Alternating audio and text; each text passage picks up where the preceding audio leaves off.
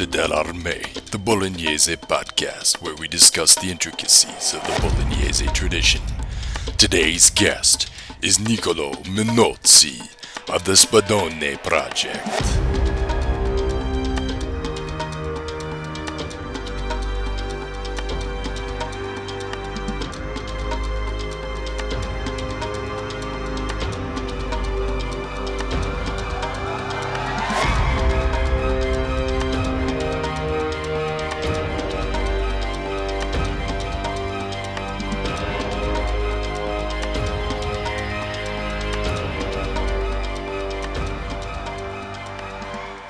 Actually, we are not so far away. You know, Reggio Emilia is like 1 hour from Bologna. Oh, yeah. Very nice. So you're between Parma and Modena, right? Yeah, exactly. Wasn't Vadi? This doesn't. Yeah, there was he was a Filippo Vadi who was the governor of Reggio for a while. Yeah. It has been, yeah. And also, if I remember well, Di Grassi, he was from Modena, and I think that for some period he.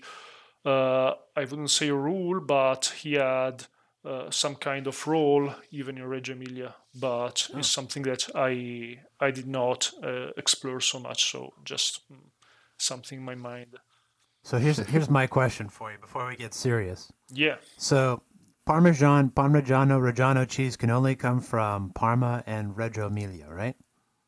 Right. Yeah. But so do you guys have a fight over whose is the better Parmigiano Reggiano?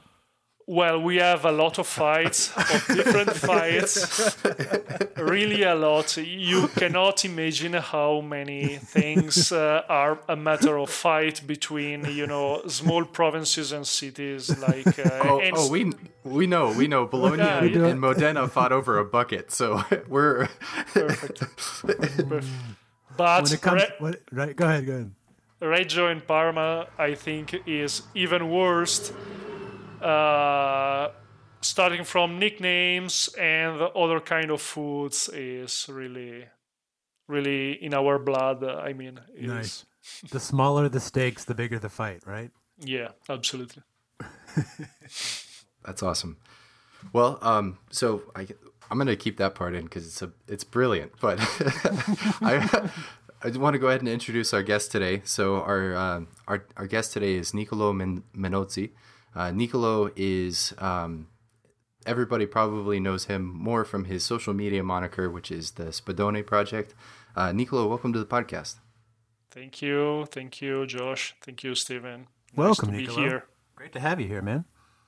Yeah, it's an honor to have you. So, Niccolò, tell us a little bit about your martial arts background and how you got started in historical martial arts. Yeah, sure. Actually, it's not very much. I've started in 2016, just after high school, when I was at university. Basically, because I always been a nerd, and so I came actually from a Warhammer background. I assume you know what I'm talking about, and always been an Empire passionate. So that translated into Renaissance passion. And at some point in time, I had a friend that started doing some HEMA in Reggio Emilia, and he asked me to join the club. And so I joined the first training, and it was pretty interesting. So I got into HEMA, even though my actual club, that is the same, right now, doesn't focus on Renaissance fencing, but rather is focusing on Fiore dei Liberi, and in general in medieval fencing. Even though I have always been more interested in Renaissance. So I got the opportunity to get into HEMA and learn something. So for like a year, I followed what was going on in the club.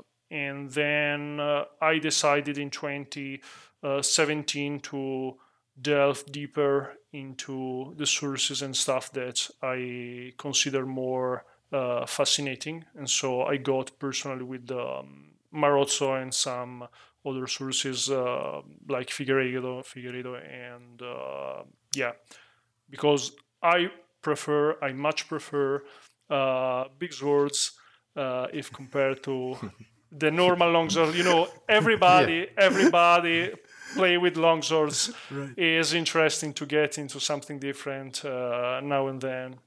You like big Yeah. swords, and you cannot lie. Yeah, absolutely. Yeah. So on the topic of big swords, what is a Spadone? And at what point does a long sword become a Spadone? Because I think, in Swinger's most recent translation of Manciolino, he gave this really interesting anecdote of a court case that happens, and there's this small city showdown, probably over cheese or wine or a bucket, and in the middle of the brawl, somebody just kind of like enters the fight with a two-handed sword and hits this guy in the head. And so there's this witness account of this trial, and the witness is like, he had a two-handed sword or a Spadone or a great sword. I can't really tell the difference. So what is the difference? Is an interesting question. There's a difference, but probably we should search the difference in the actual tools, in the weapons, and it's really difficult to spot the difference just by the written sources, at least for what concerns the chronicles and the kind of source like this one you're mentioning, rather than the fencing one, because usually we have more contextual information inside a fencing manual. So, for example, in Marozzo, we have the images to make some conclusion about the kind of sword. We have, for example, Pietro Monte describing the length.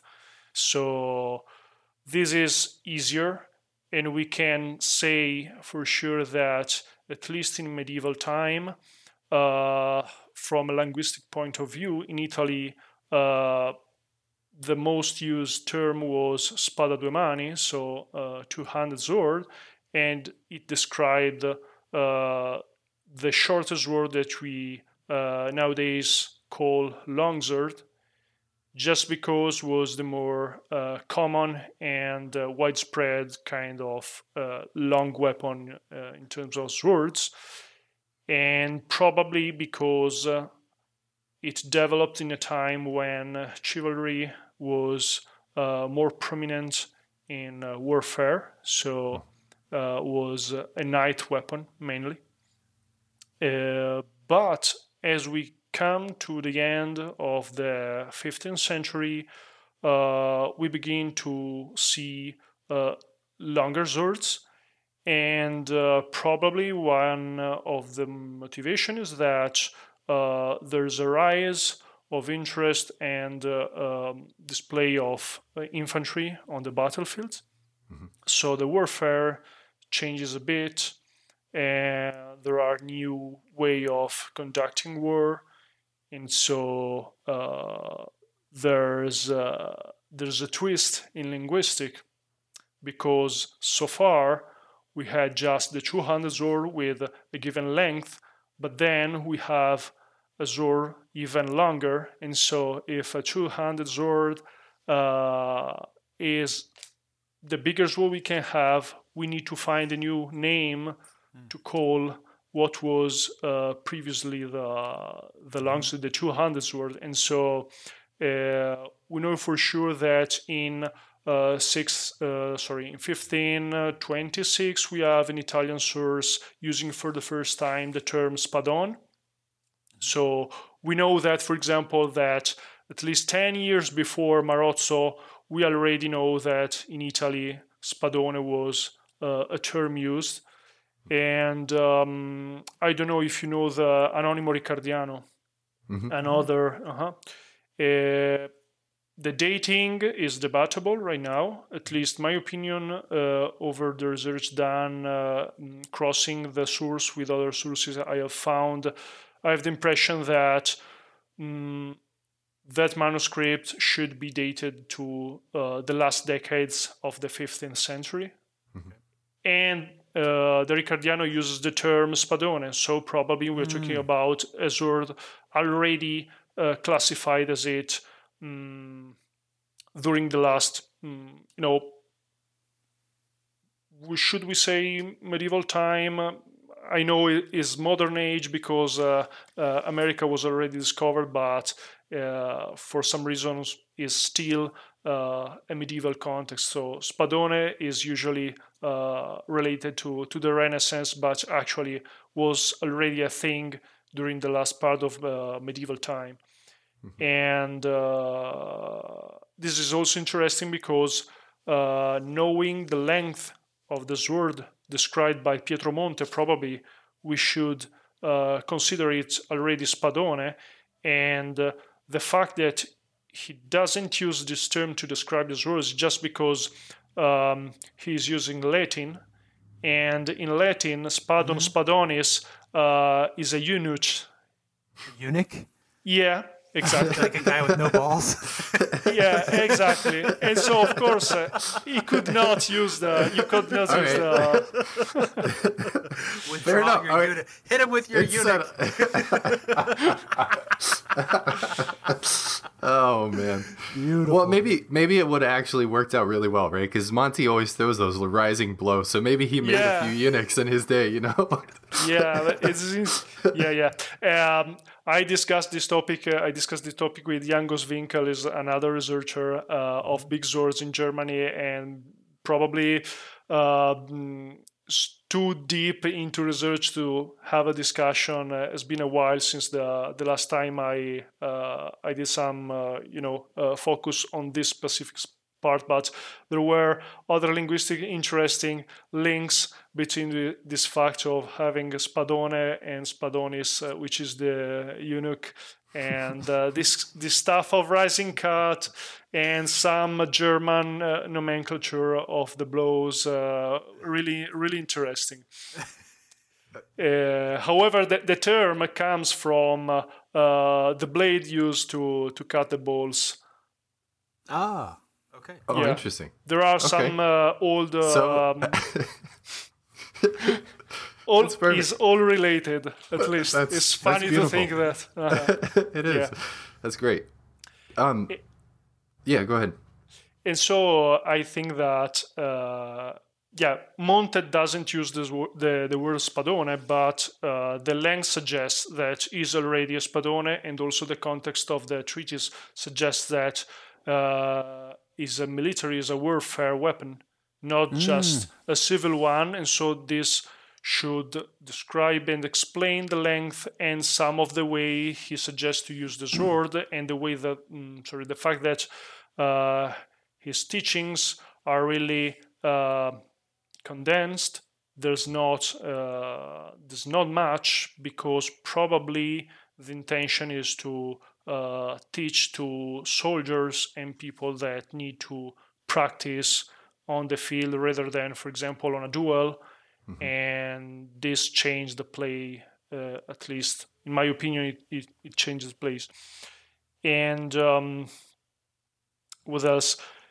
The first manuscript of the Monte book was written in Spanish. And we know that from some sources in the Iberian Peninsula, the name used for this word was espada de dos manos, or in Portuguese, espada de ambas mãos. And so probably the translation in Latin was really adherent to the Spanish version. But we know that even in the Iberian Peninsula, especially some decades afterwards, the espada de dos manos is not specifically the medieval one, at least is the medieval one, and at the same time could describe the montante. So linguistically, it's really difficult to tell differences. But just to conclude, if we want to have some characteristics in order to make a division, I find really interesting the the cataloging method found by Jan Goswinkel, that is based upon like 5 or 6 specifics, and if a sword matches at least 3 of them, you can tell is some kind of great swords. Should it be Spadone, Montante, Schlachtschwert, or whatever. And these characteristics are at least 1 meter and 50 centimeters length, 2 kilos at least of weight, the presence of alsetti, the presence of a leather covering on the ricasso, and the other one is just a second. I did not know they had leather coverings on the ricasso. Some of them is a characteristic specifically German. Not so common, but if one delve into printing and other non-fencing sources, you can find it. Oh yeah, the last one is the presence of the rings on the guards. Gotcha. Yeah. So I think one of my did the Germans start adding that leather handle after the Swiss were making fun of them. One of my favorite anecdotes that you have ever posted was about how the Swiss used to make fun of the Germans because the Germans would carry their swords tucked up underneath their arms. Oh yeah. And when they would push into them, they'd stab the guy behind them rather than carrying it on their shoulder.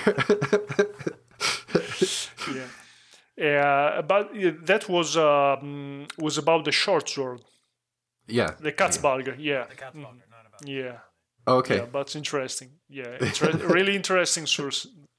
So the key difference that we're looking at is there's a sword, which we will call longsword, I guess, which is essentially a sidearm. So it's worn primarily. Yeah. And then there's a sword which is more like a polearm, but it's made out of steel, and that's a Spadone greatsword. That's kind of seems like the distinction. One's a primary weapon, and one's a sidearm. Would that be reasonable? Probably, yeah. Monte is the kind of polearms, polearm one, and the reason is that in fact during that period Swiss soldiers had already like 1 century of experience in foot battling, so at least to the other side of the Alps, infantry was probably more developed rather than in Italy. And this is probably one of the reasons why we have so much German manuscripts about fighting with the long swords, because to some degree they took the medieval tradition and tried to apply it to a different kind of sword. Okay. Yeah, and an example is the Goliath manuscript. It gets from if I remember well, it is from the Lichtenauer tradition. But if you check the images, the size of the sword is pretty huge. Big. Yeah, they're about shoulder height. Yeah.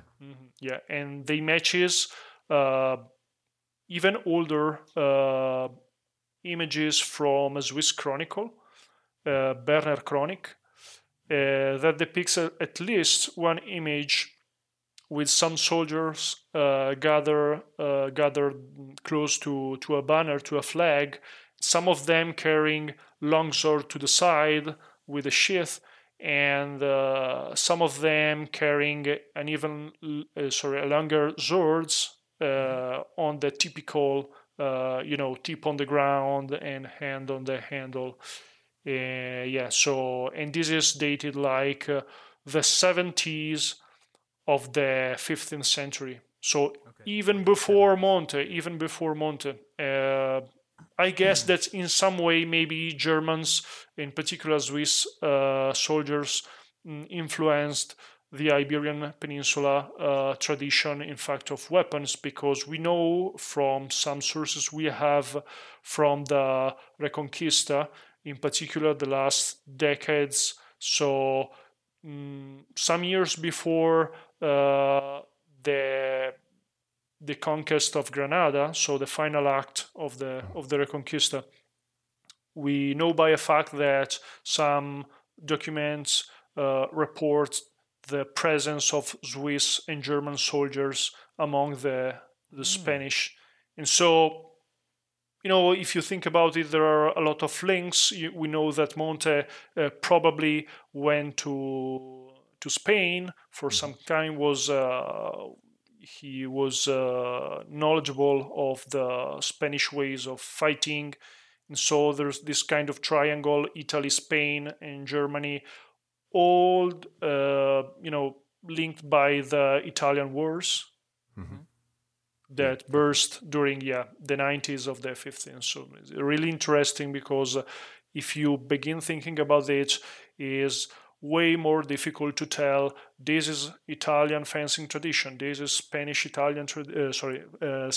fencing tradition, and so on, because there's so much going on during that decades, and is just a moment where we know not so much about fencing, actually. If you think about it, we just have Vadi, Monte, nothing really, at least for Spain and Italy. So I think we need to know more about the context in order to understand better what's going on inside the treatises. You're talking about the late 1400s, early 1500s period?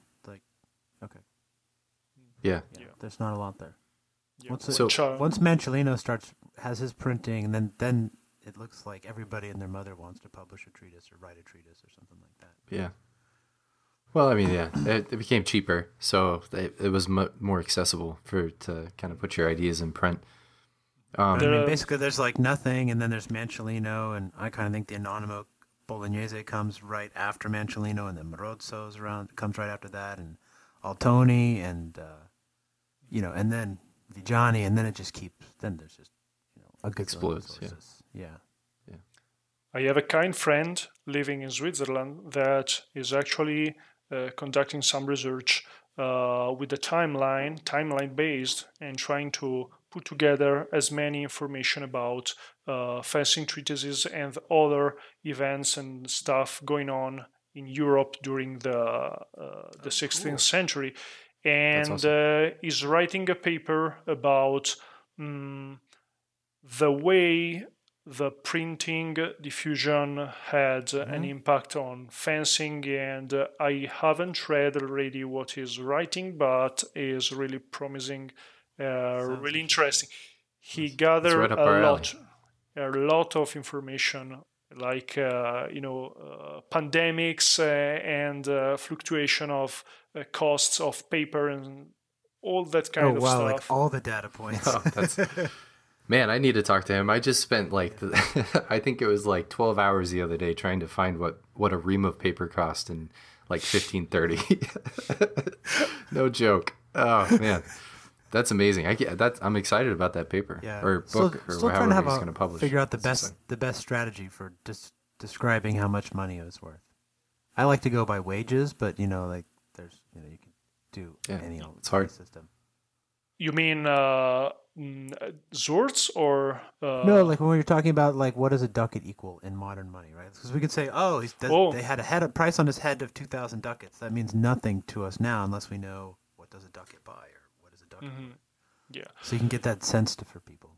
Well, at least for example, we know from Reinhard Baumann, is a German writer who wrote the book that I think is the best one you can read about Landsknecht. He tells us that a soldier had 4 gulden, florins. I don't remember the name of the value. However, $4, let's say $4 in a month. And for example, a pike would have cost 1. Okay. 1. Yeah, just 1 guilder or florin or whatever. Yeah. Okay. And we do not have much information about the cost, for example, of big swords. We have something for for Scotland, some information about taxes for Spain, but is not clear if we are talking about like some kind of taxes percentage applied to the cost of goods. So we have this Like a long sales tax, list right. of or if it's actually like the most pricey cost you can apply to, for example, the blade of swords. But if you're interested, I can get some more data from the archive right now because I have dug so many information that sometimes it's really difficult to remember everything. Just a moment. Yeah. So I know the Venetian soldiers, infantry, they got 30 ducats per year, but that was the total cost. So that would include all their deductions for food and equipment and everything like that. I don't know how much they actually ended up with in pocket. I wonder if that was also after the devaluation of the ducat, though. Because I mean, when we're talking about like 16th century, there was the great the gold crisis, and at some point they switched over to the lira because you just couldn't. All the ducats were given to China. Okay. Is that what happened? Yeah, and international trade. This is another conversation that Jean and I had. So he, so when I was trying to figure out the value of currency, the ducat went through like this crazy valuation shift where even like the minor currency, it's hard to determine how much of the minor currency actually makes up the value of a ducat. Right. And you have to do it specifically based on the year, because there were two gold crises that ended up happening, and it was from Venetians when they were trading with China and various like Near Eastern countries. They would only accept gold. So the Venetians started basically just sequestering as many gold ducats as they possibly could and replacing them with silver, so that way they could continue their like Far East trade. Oh. And it caused these like gold crises. It was pretty crazy. Okay, I've got some information. For example, we have document 1664, so is really late one. Bit after our period, yep. Yeah, we have blades for Spadone. They were taxed 3 soldi and 9 denari. And we can compare them with, for example, the taxation of other kind of blades. For example, a fencing blade, so something like our nowadays Federschwert, they were taxed like 11 denari, and the soldo is way more costly. So, for example, the Spadone blade is 3 soldi and 9 denari, while the blade for fence is just 11 denari. I don't know. I don't remember the exact. It's 20 and 12, right? It's like pence and shilling, I think. Let's check me. Or is it 4? 20, One soldo is 10 denari it's and 10 a half. denari. Okay, got it. Interesting. And for example, the blade for an halberd, the same period was like taxed 3 soldi. So you see, the taxation of a blade for Spadone was pretty much the same as an halberd. Okay. But a fencing blade was pretty cheap. Yeah. I think, it's just a tool. Right, and it's going to break. Yeah, absolutely. The difference today is like, if you think about the difference in price between a feather and some kind of replica is like you pay so much more to have the replica. Right. Like a sword that you were actually going to take and fight in a duel with, you'd probably spend 10 times as much on. Okay, So cool. you were saying that the Spadone is basically, for the most part, as we understand it, a battlefield weapon. And one of the things that like really that I came across when I was researching that made me really want to bring you on is I read this anecdote and I thought specifically about you, right? and it was so I was researching the Battle of Zenganata, and then I came across an account of the Battle of Carmagnola, and this is basically what it's talking about. This is from a record about Angelo della Pergola's sort of like his action there in 1422. It says, at the end of the month, 4,000 Swiss awaited the Viscounts, which is the Visconti, on the plain of Arbedo. Della Pergola is in command of the second group. He assaults the opposition with his men-at-arms. The charge is so well thought out that the standard-bearer of the Lucerine forces abandons the insignia on the ground. The Swiss, however, recompose the square of pikemen. They throw themselves into the midst of the ducal cavalry armed with halberds and large two-handed broadswords. With their weapons, they disembowel the bellies of the mounts and make 400 knights fall to the ground and finish them off. So, when it comes to dealing with cavalry, is this something that was kind of a common occurrence that you've seen in your historical research, where like two-handed swords were used as an offensive weapon against cavalry or something along those lines? Actually, no. I mean, I think this is the only information we have about an event like this. So the use of big swords to fight cavalry. But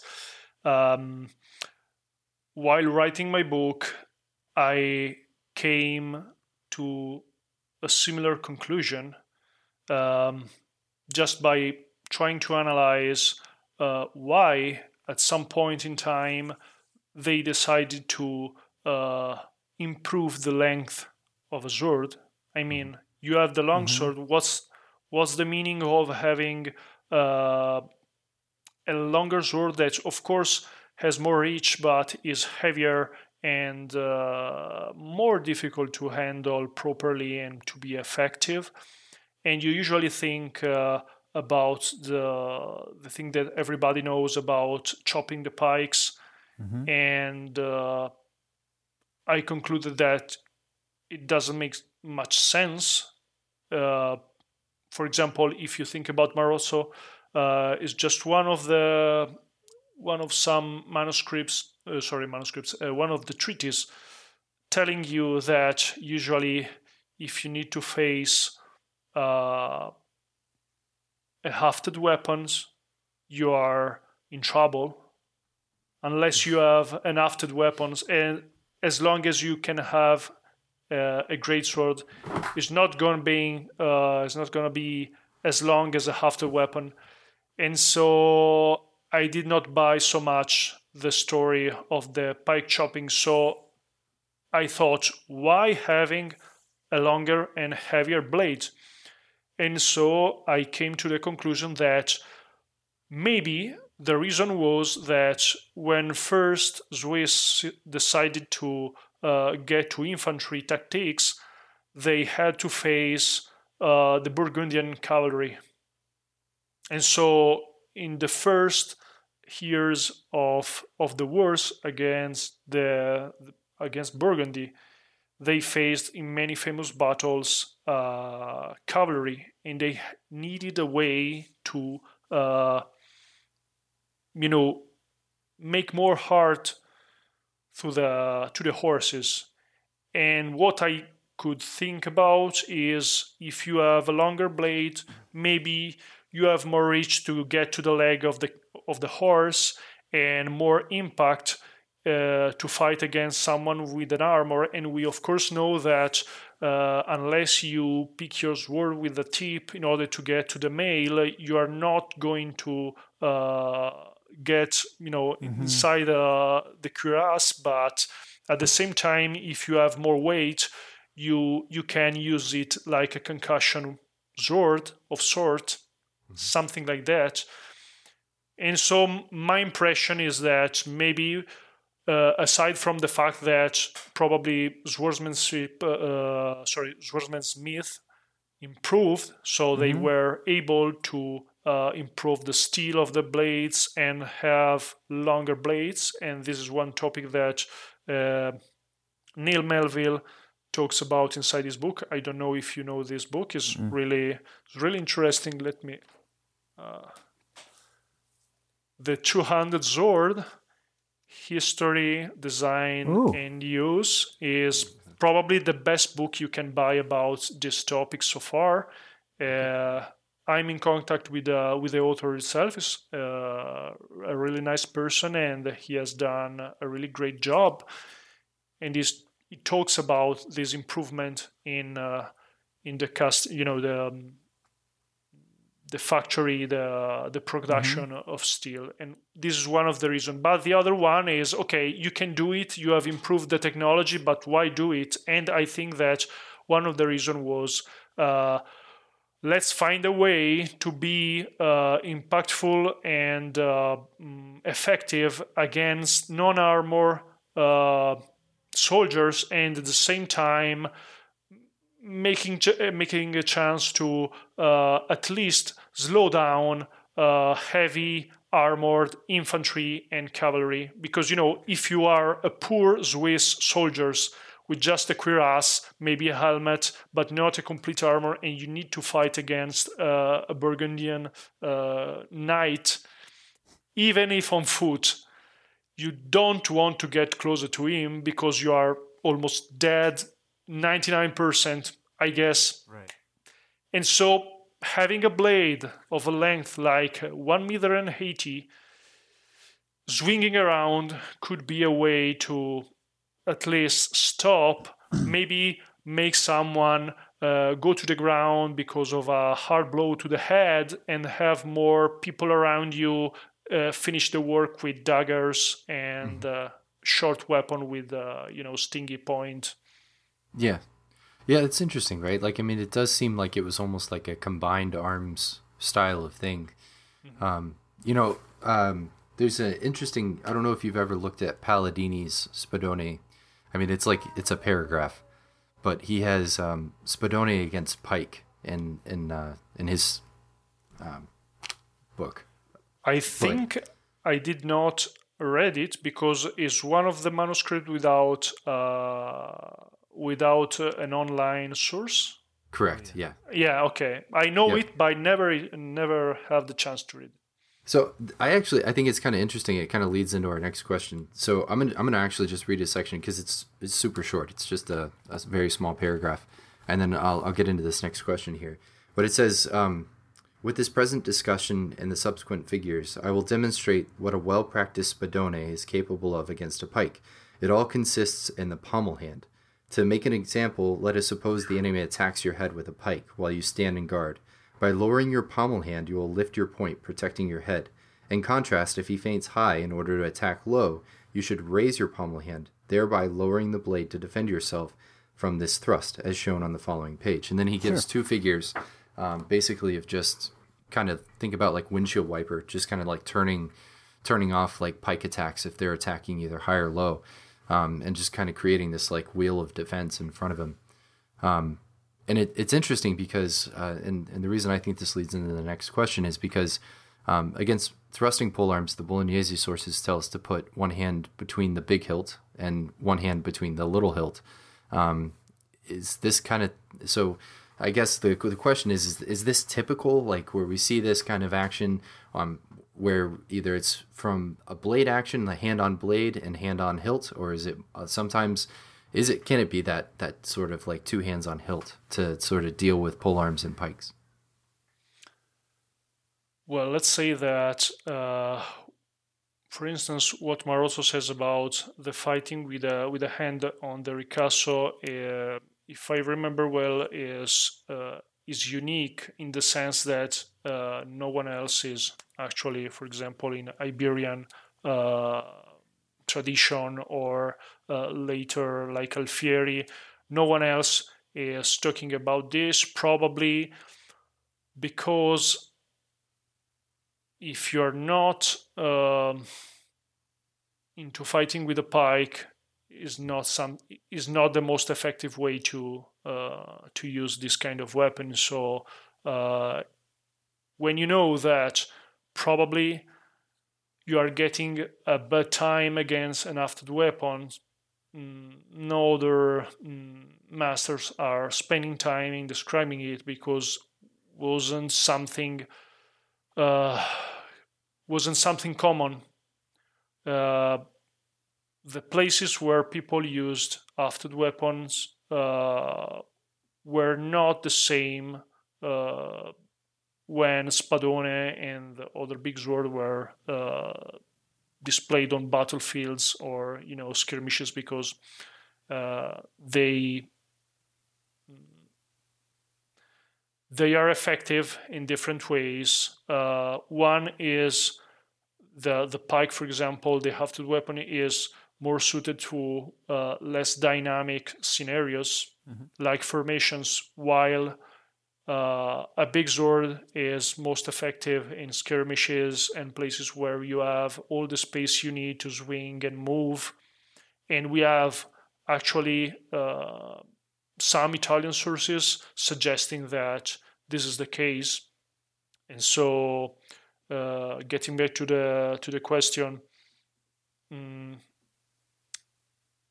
probably one of the hidden parts in treatises that somehow relate to this is, for example, if I remember well, Agrippa telling that you can use the Spadone like an hafted weapons, and in some way this can suggest us that we can grip the ricasso, and swing in some other different ways, performing with the tip on front. And other sources could make use of the high guard. Is not a term used by the treatises, but is something that is found even in some artworks, some paintings, having it's like the ox for German tradition, Sure. Yeah. or the guardia d'intrare of Marozzo. Okay. And usually is considered the most effective guard you can keep while using Spadone for a good number of reasons. And the first one, of course, is that it covers the head, it covers the body. You can use the blade diagonal in order to cover and prevent people to get below you, because you are using the tip to point rather to the head of the opponent or some way to the ground, so that the opponent cannot bind the blade, because if you use something like the ox and you are using a way more heavier weapon than the usual longsword, you cannot use momentum, so you are really slow in order to make your move after the opponent try to bind, so you are lost, because as soon as he get the blade, he can get in, especially if he has some kind of buckler of shield.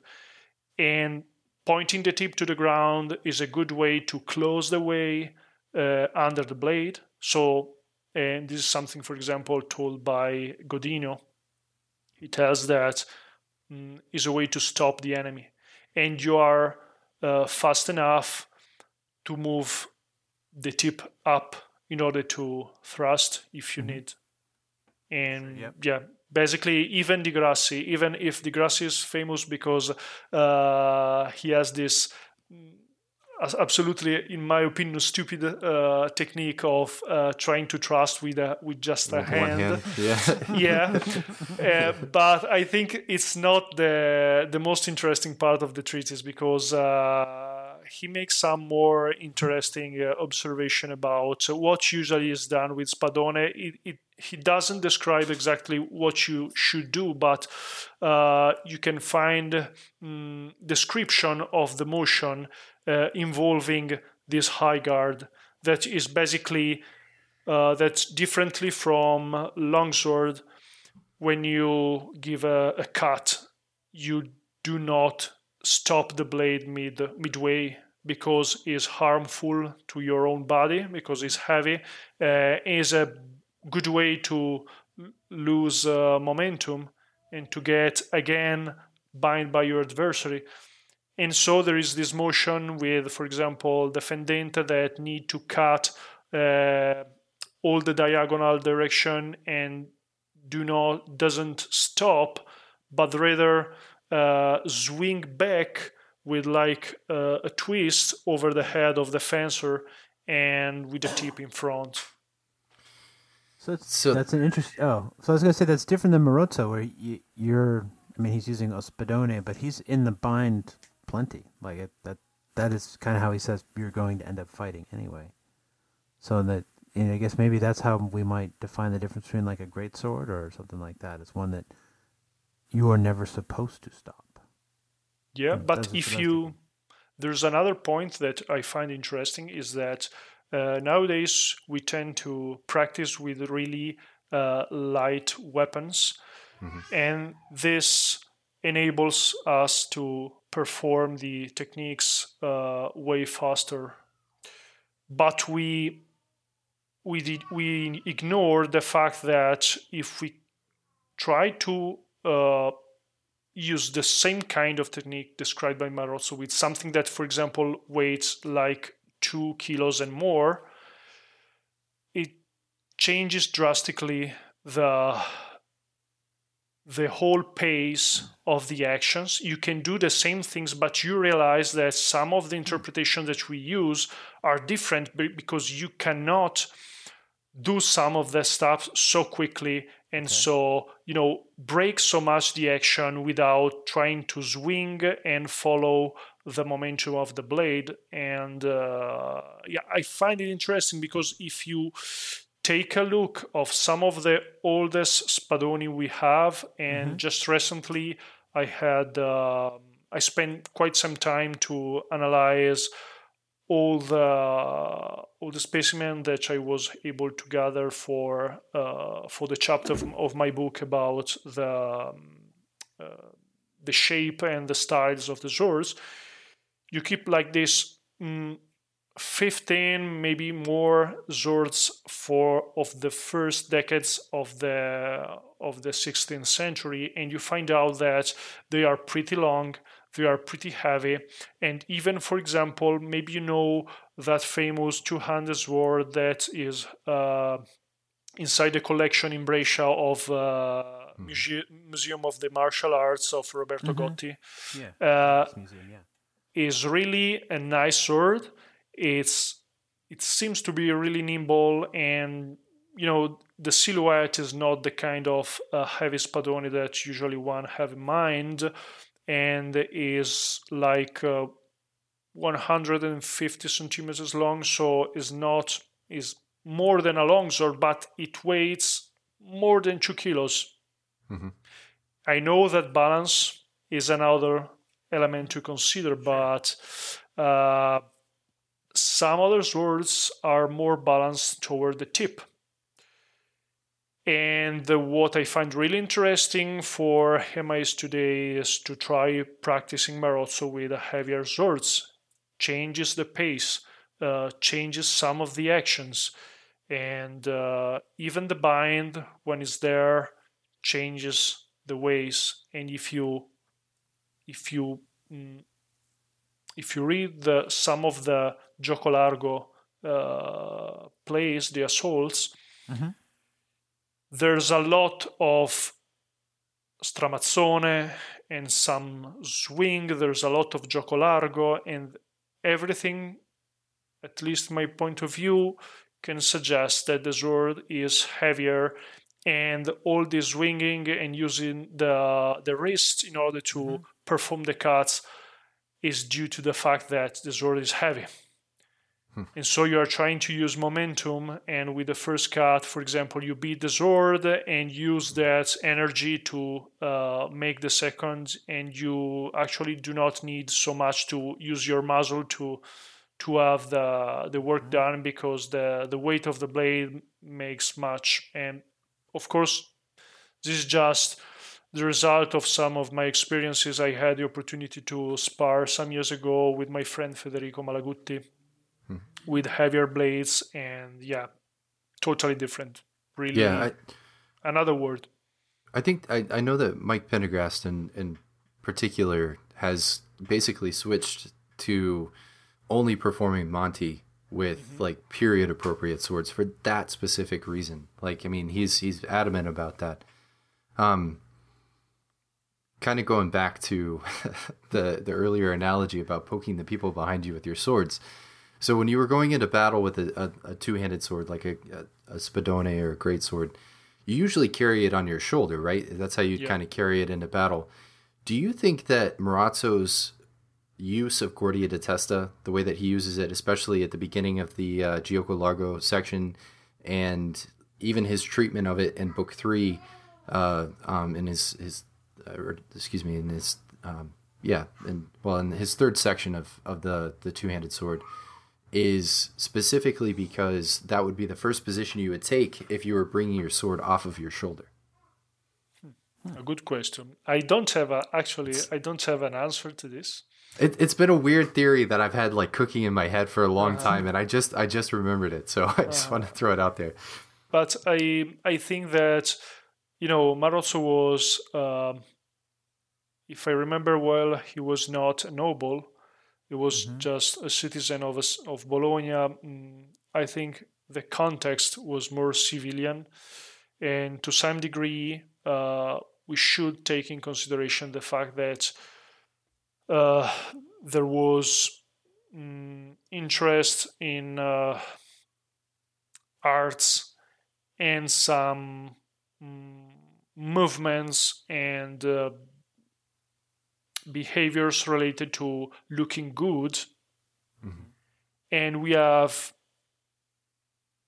a good amount of sources, not fencing related, but also fencing related, describing parades and fanfares and events in cities where people were displaying their abilities with the swords. For example, we have some festivity in Spain, described by Pablo Moya Montes, who recently wrote an interesting book about Montante and the Espada de dos Manos for Agea Editora. And he described these plays, sometimes even with fireworks attached to the blades. And we have already, we still have some German manuscripts with images of like Dussacs with like little cylinder of something like the chunks you use to switch on the barbecue, to light up the BBQ, stick to the blade in order to make fire during the night and have all this interesting, play to make people enjoying the saints festivity and the like. So we always need to keep in mind that in the Renaissance there was already a big part related to I would not say sport, but was more than going to battle. And one aspect that is even more important is that, at least in my opinion, according to what I was able to find and read, firearms were really, really widespread in Europe, probably more than we think, or at least more than the usual HEMAs today realize. For example, we have documentation in Venice, mid-16th century, so 1550, documentation from the government complaining about the fact that pistols and small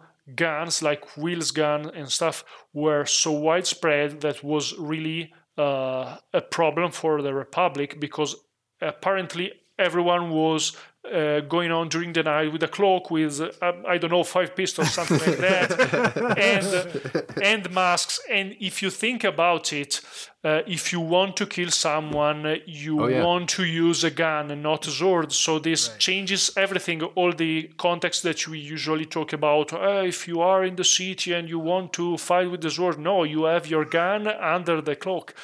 and so much widespread. And we also know that, for example, Venice, already in the 15th century, had prizes for people attending a competition, but with a crossbow or the gun, not with a blade. So I always keep this in mind. Black powder changed everything. Yeah. I will push back on one thing, though. I'm not, like, even though Marazzo wasn't inherently noble from what we know about the early period of his life, the fact is that he trained under De Luca with Guido Rangone, which means that he was privy to training in a noble sphere. So he might have been like a Bentivoleschi, he might have been associated with the Bentivoglio family in some way, whether that was from a security standpoint or from like, and he was also buried in a military hospital. So from, as far as I know, that would also be like, he had to have had some sort of military service on behalf of the city of Bologna in order to sort of have that honor and that right. So that's just a little bit there. Yeah, I mean, I want to be clear. Sorry, I'm not stating that is everything fake and stuff. Yeah. Just that usually we tend to dive too much into pretending that what we find in the fencing material is 100% effective and always meant to be used in battle or in a duel, because there's so much going on behind the pages, you know. Well, I think, like from our perspective, like there's a lot of like show is kind of an important part of, especially Renaissance Italian culture, like how you look, how you comport yourself, and maybe showmanship is less important in kind of modern culture, where it's just like, what can you do? And so maybe that's a cultural disconnect that we're not getting when we're looking at these manuscripts, that maybe they understand what is really for show and what's actually the useful bits. Yeah. And another thing is that they had more, they had a repetition culture, you know. Reputation culture, right. Not just reputation, but also repetition, you know, repetition. If you think about craftsmanship, for example, an artisan making something, they had no factories in the modern sense of the term. So they practiced so much from an early age to get to some results, and I guess many times was so repetitive, the same small action and stuff, in order to get to that high level of precision that we find in, for example, all kind of artworks and objects and stuff. And the same can be said to be applied to fencing. So I can imagine they did a lot of what today we hardly want to do: repeat. Right. No sparring, just repeat the action.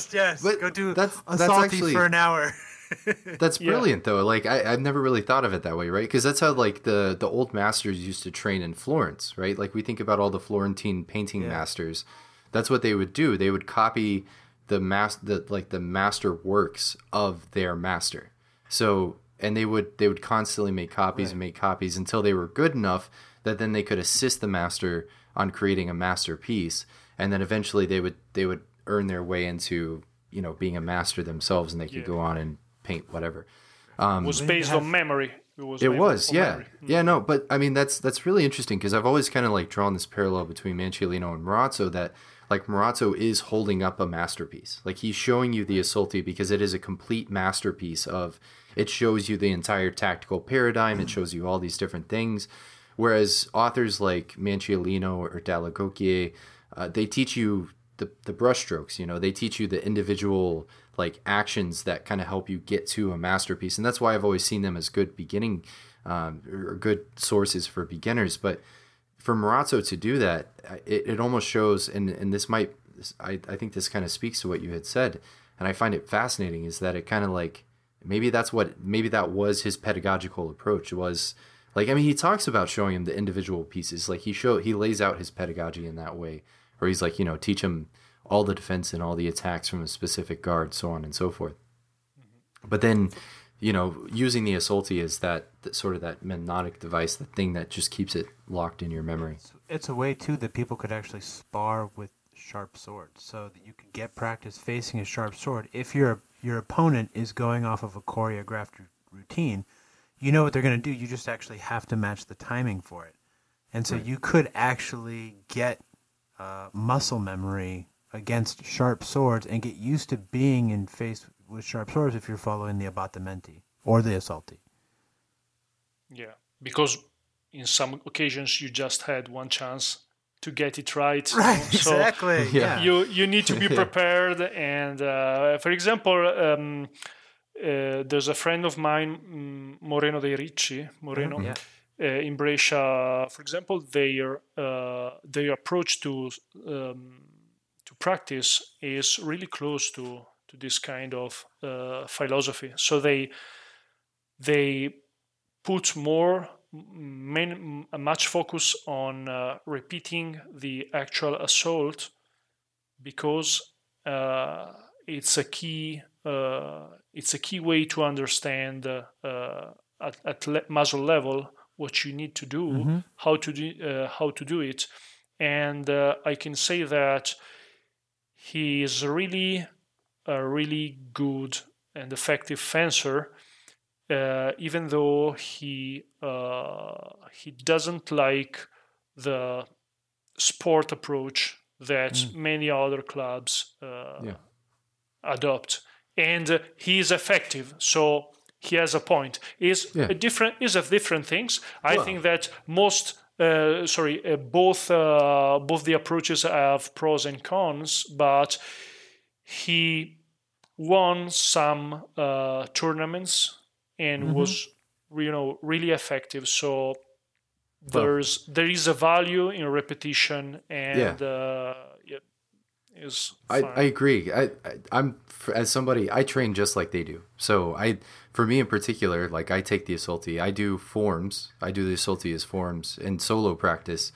Probably 4 or 5 times a week. So I'll go out for an hour every day and I'll do solo forms on top of, teaching my classes and stuff like that. And I encourage my students to do solo forms, because I feel like if you get in the habit of only doing sword fighting against an opponent, you always are kind of relying on the fact that either your sword is going to strike them or it's going to strike their blade. And the best way to learn control is to go through and do the forms. And because you have to develop other muscles that actually learn how to stop the sword if it misses, right? So if you're always going into a specific guard position rather than anticipating that you're going to strike something, whether it's their sword or their head or whatever, then, and that you're where to stop your hands, it teaches you better control, it teaches you better footwork. That's the core principle of my practice. So I'm right on board with you on that one. I think that's the best way to train. And as a matter of fact, we were just having a huge argument on this on the HEMA Discord, because I think there were a few folks that were really kind of pushing this modern sports psychology approach of kind of like teaching fencing.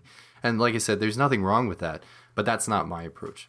I agree with you, and I agree with Marina. It's terrible. I'm trying to understand historical swordsmanship. I mean, I get why I'm if not your goal gonna... is to win meaningless tournaments against nerds, then yeah, okay, sure. Well, I win tournaments all the time. If you understand how it's win, then you want to do it the historical way. Yeah. Right. I get it, but I think there are 2 ways to get there, and I think that there are some people who disparage the historical way of getting there.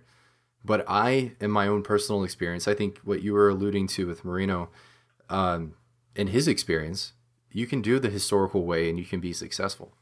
And I prefer it that way. I would rather train like they did. Yeah, that's just it's a matter of taste.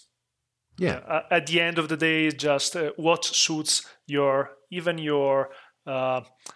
imagination. I mean, what in your mind clicks when you think of historical martial arts, what makes you feel good when you do it and the way you do it. And for me too, is trying to make something that is in the sources effective. Mm-hmm. But knowing that context changes the tactics. So it's not something brainless, it's just practicing something and know when is the time to put it in action. So when there's the opening to make a feint and maybe get to the leg with a cut, that kind of stuff. Yeah, that's awesome. So let's give I love that tangent. That was beautiful. But I'm going to kind of pull us back into our questions just a little bit because I want to get back to swords. In that, so do we, when it comes to lugs in particular, right? Yeah. The Elzetti, do we know what their primary purpose was as we see them on 16th century Spadone or greatswords? And why didn't swords that preceded these also use lugs? So why don't we see them on like the Type 15As and things like that we're familiar with like Fiore and stuff like that? Well, we do not have a source telling us it clearly. There's no source aside. For what I know, Marozzo is the only, and maybe also the Anonimo Bolognese,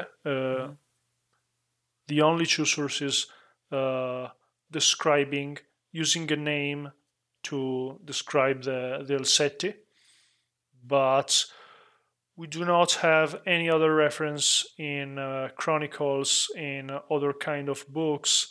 There is nothing except artworks. So we know, for example, that they were a thing in 1520s, more or less, already there.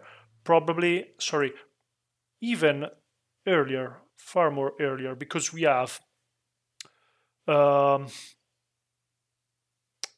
a sword, a one-handed sword with a kind of ricasso with Elzetti, with the mark of the arsenal of Constantinople. Okay. So a sword crafted before the take of the city by the Turks. So we are talking about mid 15th century, and we have this kind of wasted ricasso, like the flank of the torso of a people, like really close to the sword in Brescia. That's really interesting. And you said it was really a single-handed sword? A single-handed sword, but I suppose that it could be some rebuild from another blade. A blade with a tongue cut off, because we do not know where this sword is right now. We just have a picture, a black and white photos from an auction. Was a recovery I was able to do just recently from Sotheby, I think, and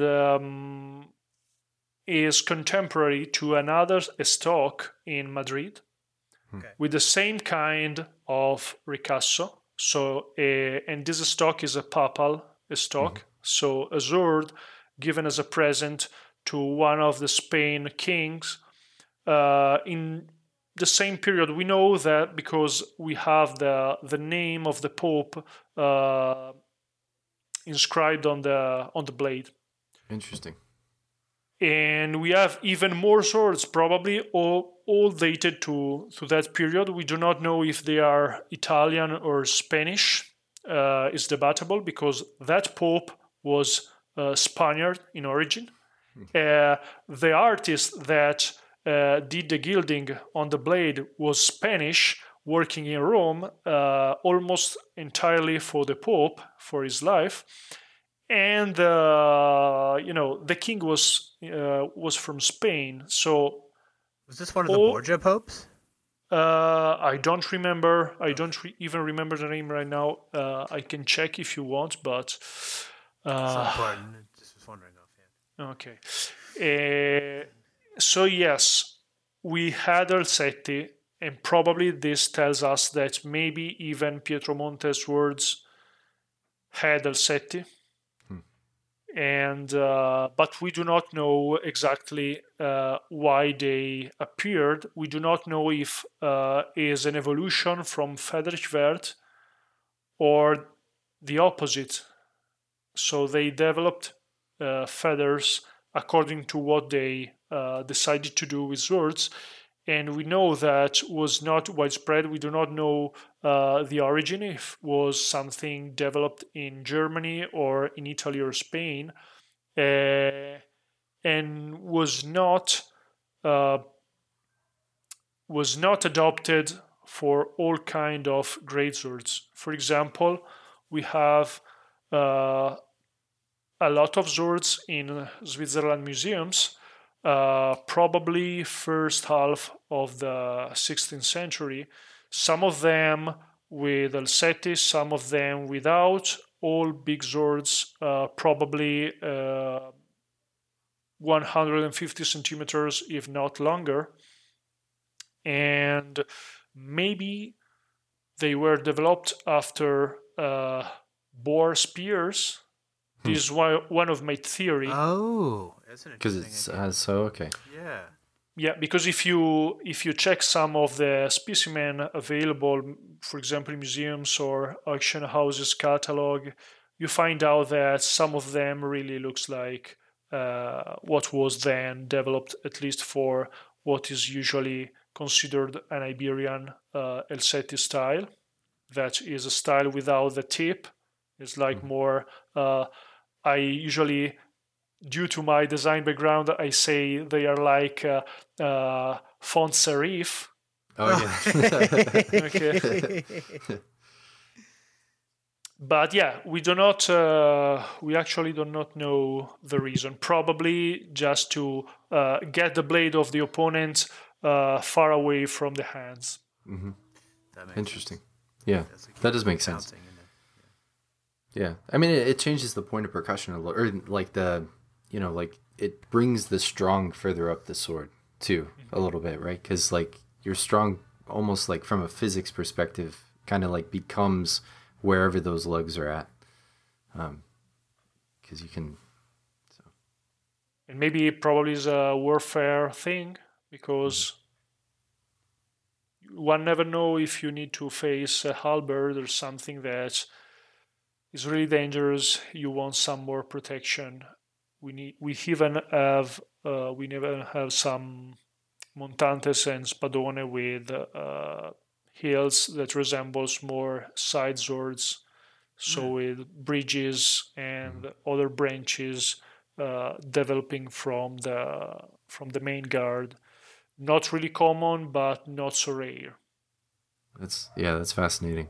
That's interesting. Yeah. So were there any like primary differences between like nationalities? I mean, as say that loosely, nationalities, but yeah, Right. of course. between their different approaches to big swords, like the Spanish, the Germans, and the Italians. Okay. The best work done on this has been done by Neil Melville.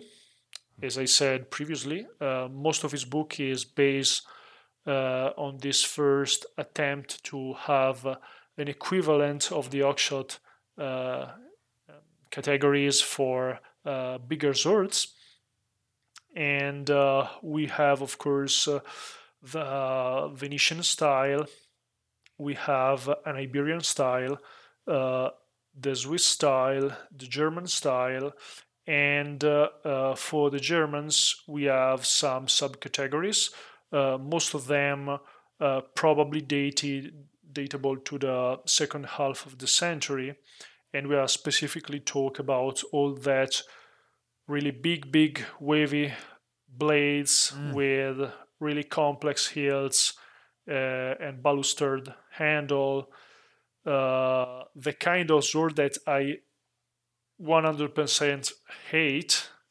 I really personally don't like that kind of style, but apparently was the most common in the second half of the century, and is debatable if is a kind of sword just meant for parades or used in actual situation.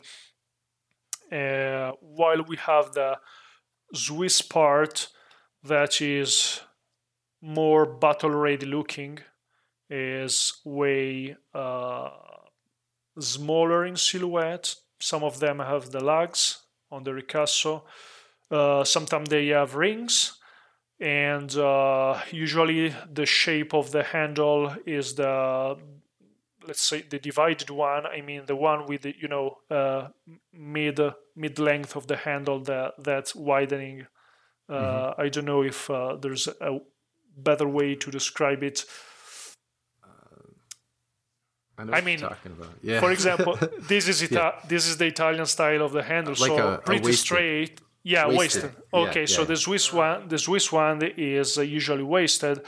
Some of the Iberians too, but usually we have more similarities between the Venetian Italian style and the Iberian one. But of course, there's a problem related to where these swords were produced, because one thing is trying to divide them by style. So, for example, we know the Venetian one has a lot of fallerings on the blade. On the ricasso, they have more pointy lugs and usually a straight guard with rings. And we described the Elsetti of the Iberian one, serif-like. All these kind of features are related to the style, but we need to consider trends and fashion. So we know that maybe some clients, some customers wanted to adhere to a specific style, and maybe in some occasions even states like Venice wanted to have some specific style adopted for the army, but we do not have enough documentation to states that a blade was Italian because in Italian style, maybe was produced in Passau or in Solingen. We have some Iberian blades, for example, that mounts a Swiss-like hilt, but they have Iberian marks, Spanish marks on the blade. Is everything debatable? And problem is no one actually did a thorough research about marks for these big swords. We have a lot of blades with Passau wolf that probably many people already know. But here again, where fake was something really specifically associated with Passau, or was some kind of more international way to mark good quality blades, so applicable even to North Italy production. For example, we have what is presumed to be an Iberian montante marked with the name Lupus Aguado. Lupus is wolf. And just recently, one of my friends pointed that maybe, there's some kind of linking. Was really the name of the bladesmith, or rather some kind of connection to the concept of the wolf as a mark.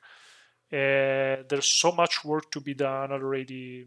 Not already, so much work to be done to get to some stronger conclusion about that. What else? Recently, I was able to spot a possible early Italian style that Neil wasn't able to find due to the difficulty to find online some documentation about that. Searching a lot of auction catalogs and archives, even finding pictures of swords that right now we do not know if they even exist anymore, and that kind of stuff. But I spotted this new style, and I sent the the specimen to Neil, he agreed that probably if some of them are not fakes, because if you do not have the blades on your hand, it's really difficult every time to tell if something is original or not.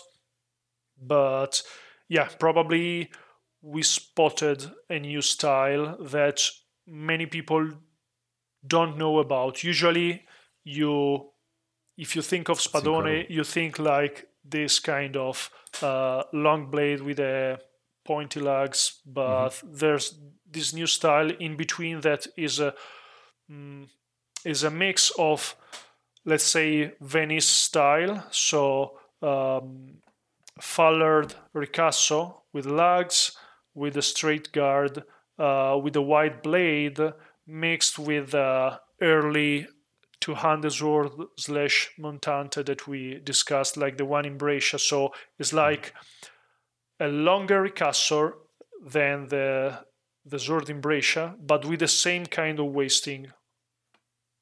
That's fascinating. And this is one of the highlights that probably, almost certainly will be featured in the book when it goes out. It's going to be super exciting. I can't wait to read it. Let's go to sea, shall we? Yeah. There's some great stuff on the Spadone project about the use of the Spadone at sea. Yeah. Did you want me to take a few? Yeah, go for it.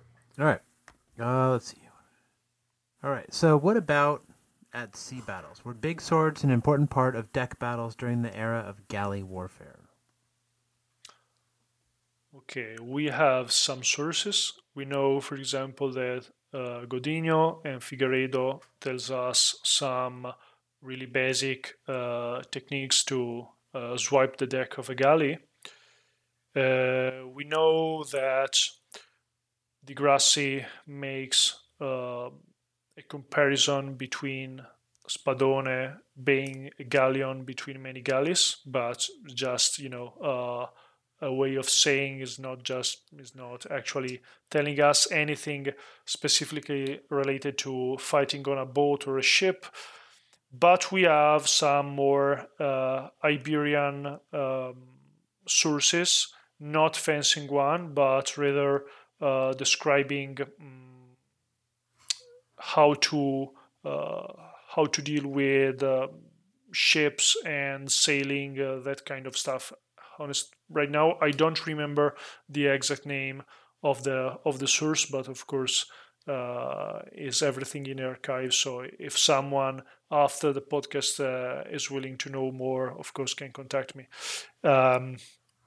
And this source describing that montante is a good weapon to assault another ship or to defend the deck against the enemies approaching. And there we are not talking about the galley specifically, but rather most probably other kind of ships used in the Iberian Peninsula. So for example, we can think about I don't get the English name for it, but the really big ships used by the Portuguese during the Age of Discovery.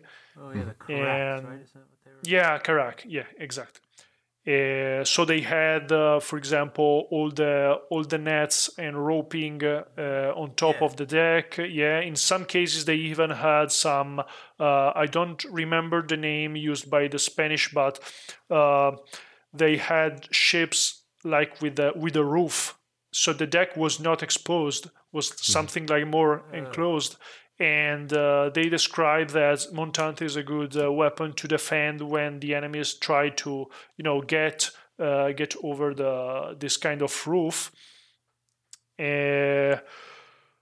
But we need to consider that maybe in some of these sources they are describing swords that are of lesser length than what we think about. For example, in Venice, there are some Spadoni that has a shorter blade and even a really narrow and pointy tip, really suited to break rings of a mail. But they actually have the kind of presence and silhouette that tells you they are not actually medieval longswords. They are like chunky, short spadoni. Got it. Okay. And I have the impression that maybe, for example, against the Turks in the battleships, Turks probably use more chainmail rather than cuirass, and that kind of spadone could be useful because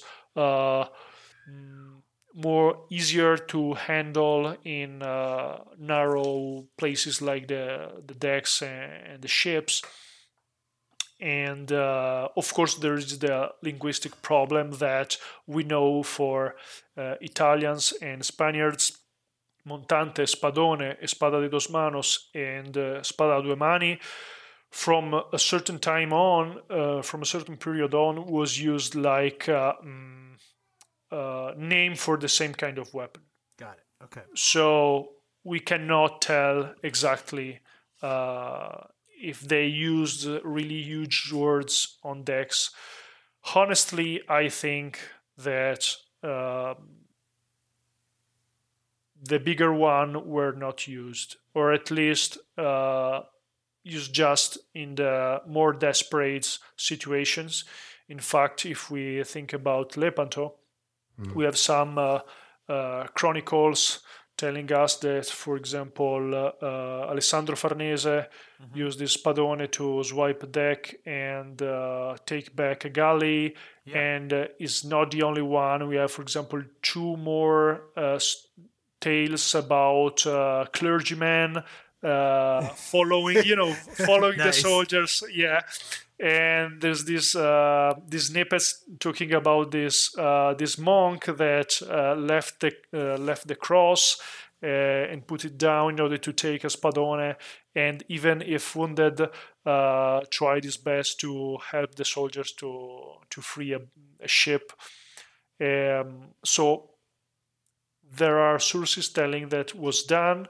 Some of the descriptions seems to be iteration of the same story. So from another point of view, you can even read among the lines and tell that somehow is not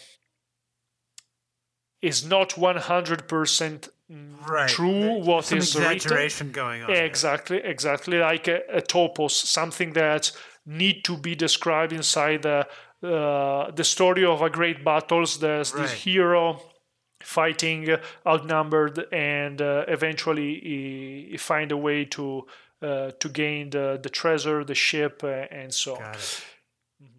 So that's kind of like the difference between Jovio's history. Sorry, this is kind of a segue, but the difference between Jovio's approach to history and Guicciardini's approach to history. Jovio's always kind of like looking for that dramatic, the dramatic moment in the battle or something like that. And Guicciardini is basically like, everybody sucks, nobody knows. Let's talk about who was the biggest idiot here that lost in this situation. I'm looking right now for this. That was this kind of anecdote. a weird segue, I know. But No, I spent a lot of time with Jovio and Guicciardini, so. I'm looking right now at Ludovico de Varatma, or Varthema. He has an account of a sea battle between the Portuguese and a Turkish pirate fleet that tried to attack them in Calcutta, India. And it's super fascinating because I remember him specifically talking about something with a two-handed sword. I want to see if I could find it. Is the guy. He's the brother of Andrea di Brito, or Andrea de Brito, and it's really interesting. This guy found himself alone, the last one on the ship, and was able to swipe back the enemies for, I don't remember if 2 or 3 times. And at the end of the battle, he realized that he could not survive. So rather than be captive of the enemy, he decided to bind himself to a cannon barrel and throw himself into the sea. Really tragic, really, really tragic. Yeah, Are we that's going crazy. with that's a bit of an exaggeration? Yeah, but the interesting thing is that we have really a lot of description of use of Espada de ambas mãos in Portuguese chronicles. Okay. There's really a lot, and I haven't published them because it's really time consuming to Yes. try to translate from Portuguese. I do not know Portuguese, but I've passed so much time on sources that somehow, Yeah, that's you kind know, of how I I'm picked up Italian. Yeah, you Yeah, spend so much time staring at it. that yeah, it starts to exactly. click. And the same for Spanish. And recently, the second edition of Montes' book for Egea was published. Unfortunately, right now is just in Spanish, but I know that they are working on an English translation. So I suggest you to, keep an eye Keep an eye on out the for it. on the socials, because is really source filled book, and I personally helped the author with some of the Oh, cool. Portuguese sources. Yeah, a lot of OCR working on Internet Archive and Google Books to spot. Yes, yeah, Archive and Google Books know those well. Oh yeah. So let's talk duels. Yeah. Do you know of any duels between Spadonistas? Actually, like one or two. No, sorry. We have like three sources. Three sources. Okay. Three sources, but of them, I would say that just one maybe is the kind of source that we are looking for, because one source tells about an encounter between a Spanish captain and a French one. I don't remember exactly during which war, but probably is second half of the 16th century, maybe in the Flanders or something like that. And the action take place during some kind of skirmish. So is not the kind of civil, looking for, duel. yeah. Is like more, okay, there's a skirmish, now I am the captain, I want to fight with you, and the source described that they fought with Montantes, and probably they both died. Oh. Yeah, like one Wait, of them. a double kill in longsword? Impossible. Who could imagine such a thing happening? Yeah, but one of them died from the wounds afterwards, if I remember correctly. Got it. The name were Monsieur de Saint-Faron, something like that. Okay. And the Spanish one was... I don't remember. However, still in the archive, so for the after. And this is the first one, but I would not consider it's like a duel, because probably they were fighting even with some kind of armor and stuff, really, really different context. Then there is another source taken from one of the Italian archives, so it's some kind of mail manuscript. Is the correspondence? No, is the English word correspondence when you exchange mails? Mm-hmm. Okay. Yep. Yeah. Yeah, between two unknown, probably people of high rank, or some kind of people working for the maybe the Venice Republic. Okay. And they describe this duels happened between two Spaniards, and they are not telling us much, but we know that they were fighting without armors. Okay. And they both died. So wait, maybe modern human tournaments are more realistic than we thought. Yeah. And the funny thing is that this person writing the mail is describing the duel something like something really cruel and bloody, something really Got it, something painful to barbaric. watch. Yeah, okay. He almost says something like painful to watch, like a pity that both the duelists died in such a way, and so probably was a bloody, violent, Right. confrontation. But they both died. So do you know the name of either of the characters? No. I mean, No, of either letter writer. I'd like to follow up on this one. Let me check, but you won't find this online because it's taken from the archive, and I was able to find it just because people who helped me wrote something like that in a comment on Facebook. So really, Oh, wow. Okay. really, esoteric. just by chance, I was able to recover it just by chance. But let me check. Yeah, because one of these days we're going to take a trip to Italy and then start tracking down archival sources there. Yep. Get some manuscripts. Check. 2 years from now, I think. So, I didn't find the sword anecdote that I was looking for in Varthema, but what I did find is the etymology of the word bunghole. Sorry? So bunghole, they were talking about plugging the bunghole, which is in a barrel of gunpowder. Right. You know how they always had the hole down at the bottom? That was called the bunghole. That's where that word comes from. Yeah. So what we use to talk about something somebody's else. Yeah. So sorry. That just that tickled me a little bit while you're searching. I just felt like I should share that. Big question for you, Niccolò. Yeah. All right. Okay, so you're from Reggio Emilia. Mm-hmm. Do you know what happened to the cannon called Il Giulio? The one that was made from the melted down statue of Pope Julius II by Michelangelo in Bologna. It's the last known whereabouts were in Reggio Emilia. And I was wondering if it's common knowledge that it's used in some church bell or something like that. Actually, no. No. Okay.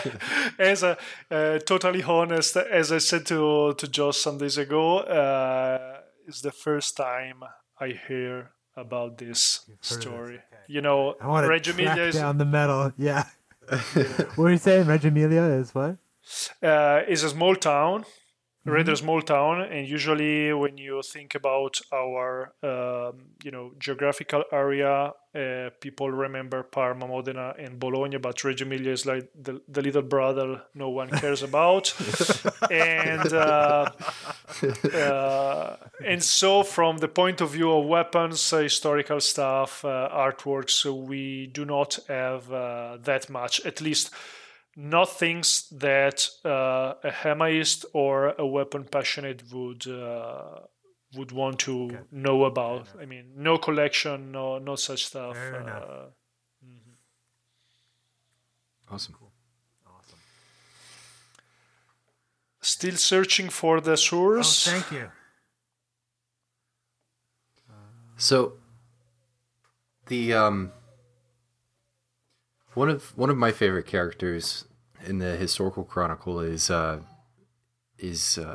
Friar Leonardo Prato, and he was a knight hospitaller, and so he would, every time he would go on campaign, and he was oftentimes in Venetian service, but anytime he was done with a campaign with the Venetians, he would take to the sea and go back to being a pirate. And it says that the favorite weapon that he wanted to always fight with was the stucco. So we kind of determined that that's the e-stock.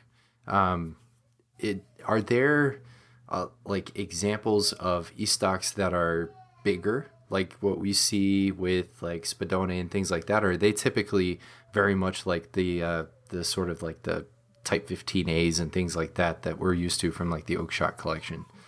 For e-stocks. I know that in some part of East Europe, there are museums with some really, really, really, really long stock-like blades, really narrow and sturdy, but is the kind of sword that I never focused on, just because there is so much stuff to to research about that. It seemed to be way far from the focus of the research. However, what I can tell is that, for example, there are those really pointy Spadoni in Doge's Palace in Venice, even though it's just the tip. It's just the tip that is really narrow and made to pierce mail is the first thing I think about. But the blade is rather wide, so they are really they can do both in a good way.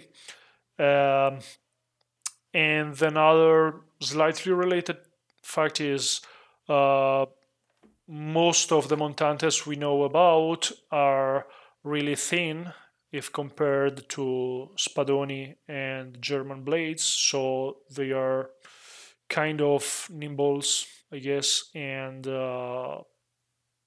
probably they are more effective if you try to use the thrust rather than the cut. And at the beginning of the research, I had the impression that the difference between Italians and Iberian swords was more or less evident than usually told by other people in the HEMA community.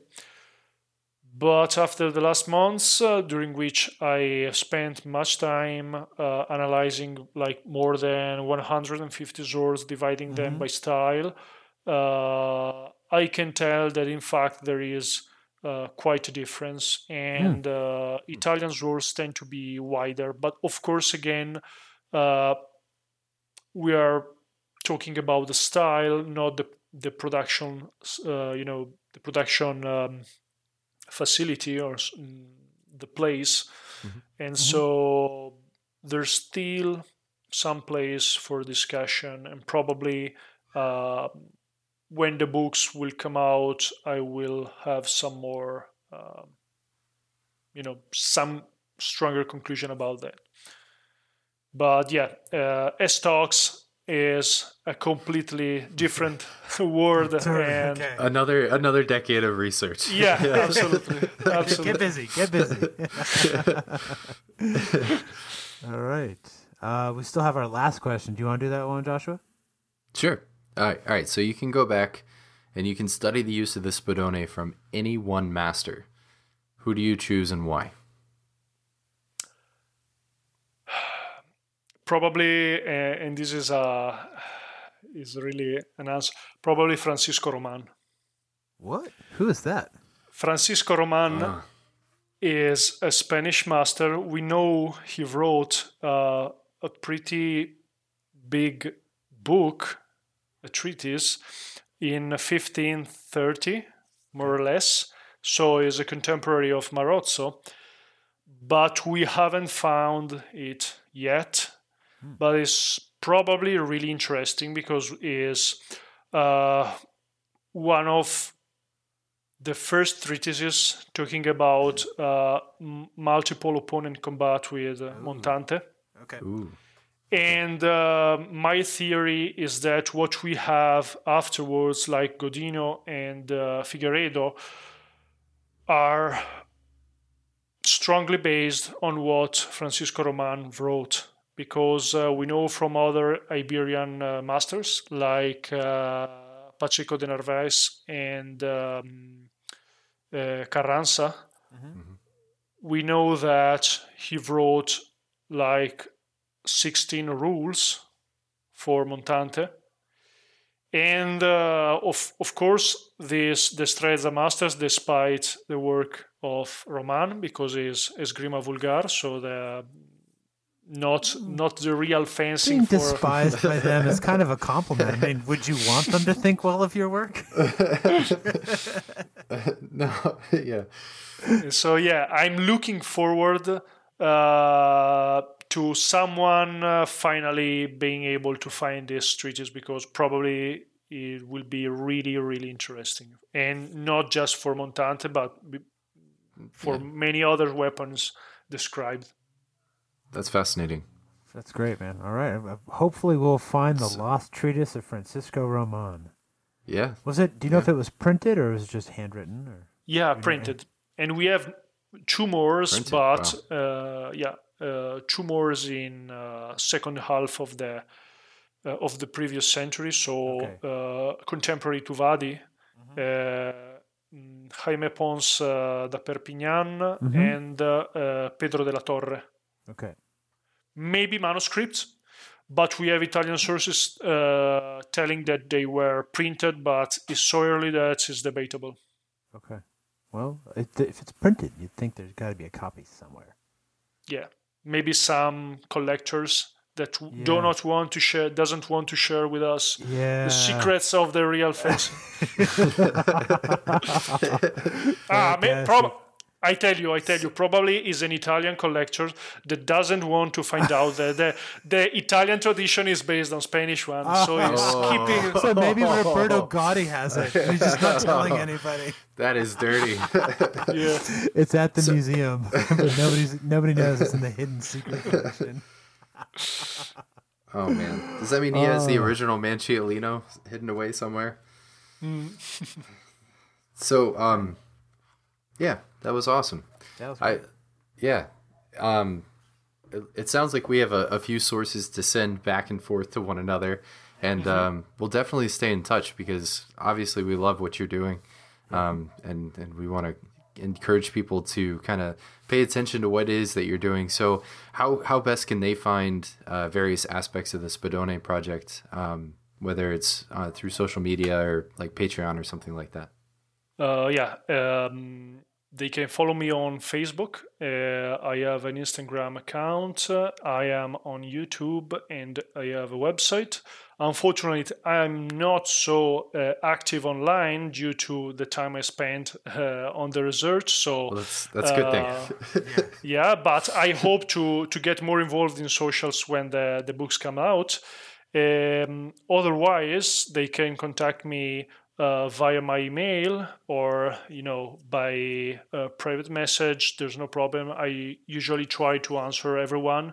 Of course, if sometimes people ask me too many questions, I do not have all the time, every time I would like to provide every kind of source they are asking for. So that's a problem. I am aware of it. Otherwise, if they want to meet me in person, for example, this December I will be in Germany for the Montante Symposium. It's the second edition. The first one was in 2018, so some years has passed, but we are getting there with a lot of other Montantes aficionados. Tom Puey will be there, Jangos Winkel, Oscar Termors, more other people. So I will give a lecture with some deepening of the artworks and big data related to big swords. And you can find the dates and the place on my Instagram. There's a post with all the information, and of course there's an event of Facebook. You can follow the Montante Symposium. Awesome. International Montante Symposium.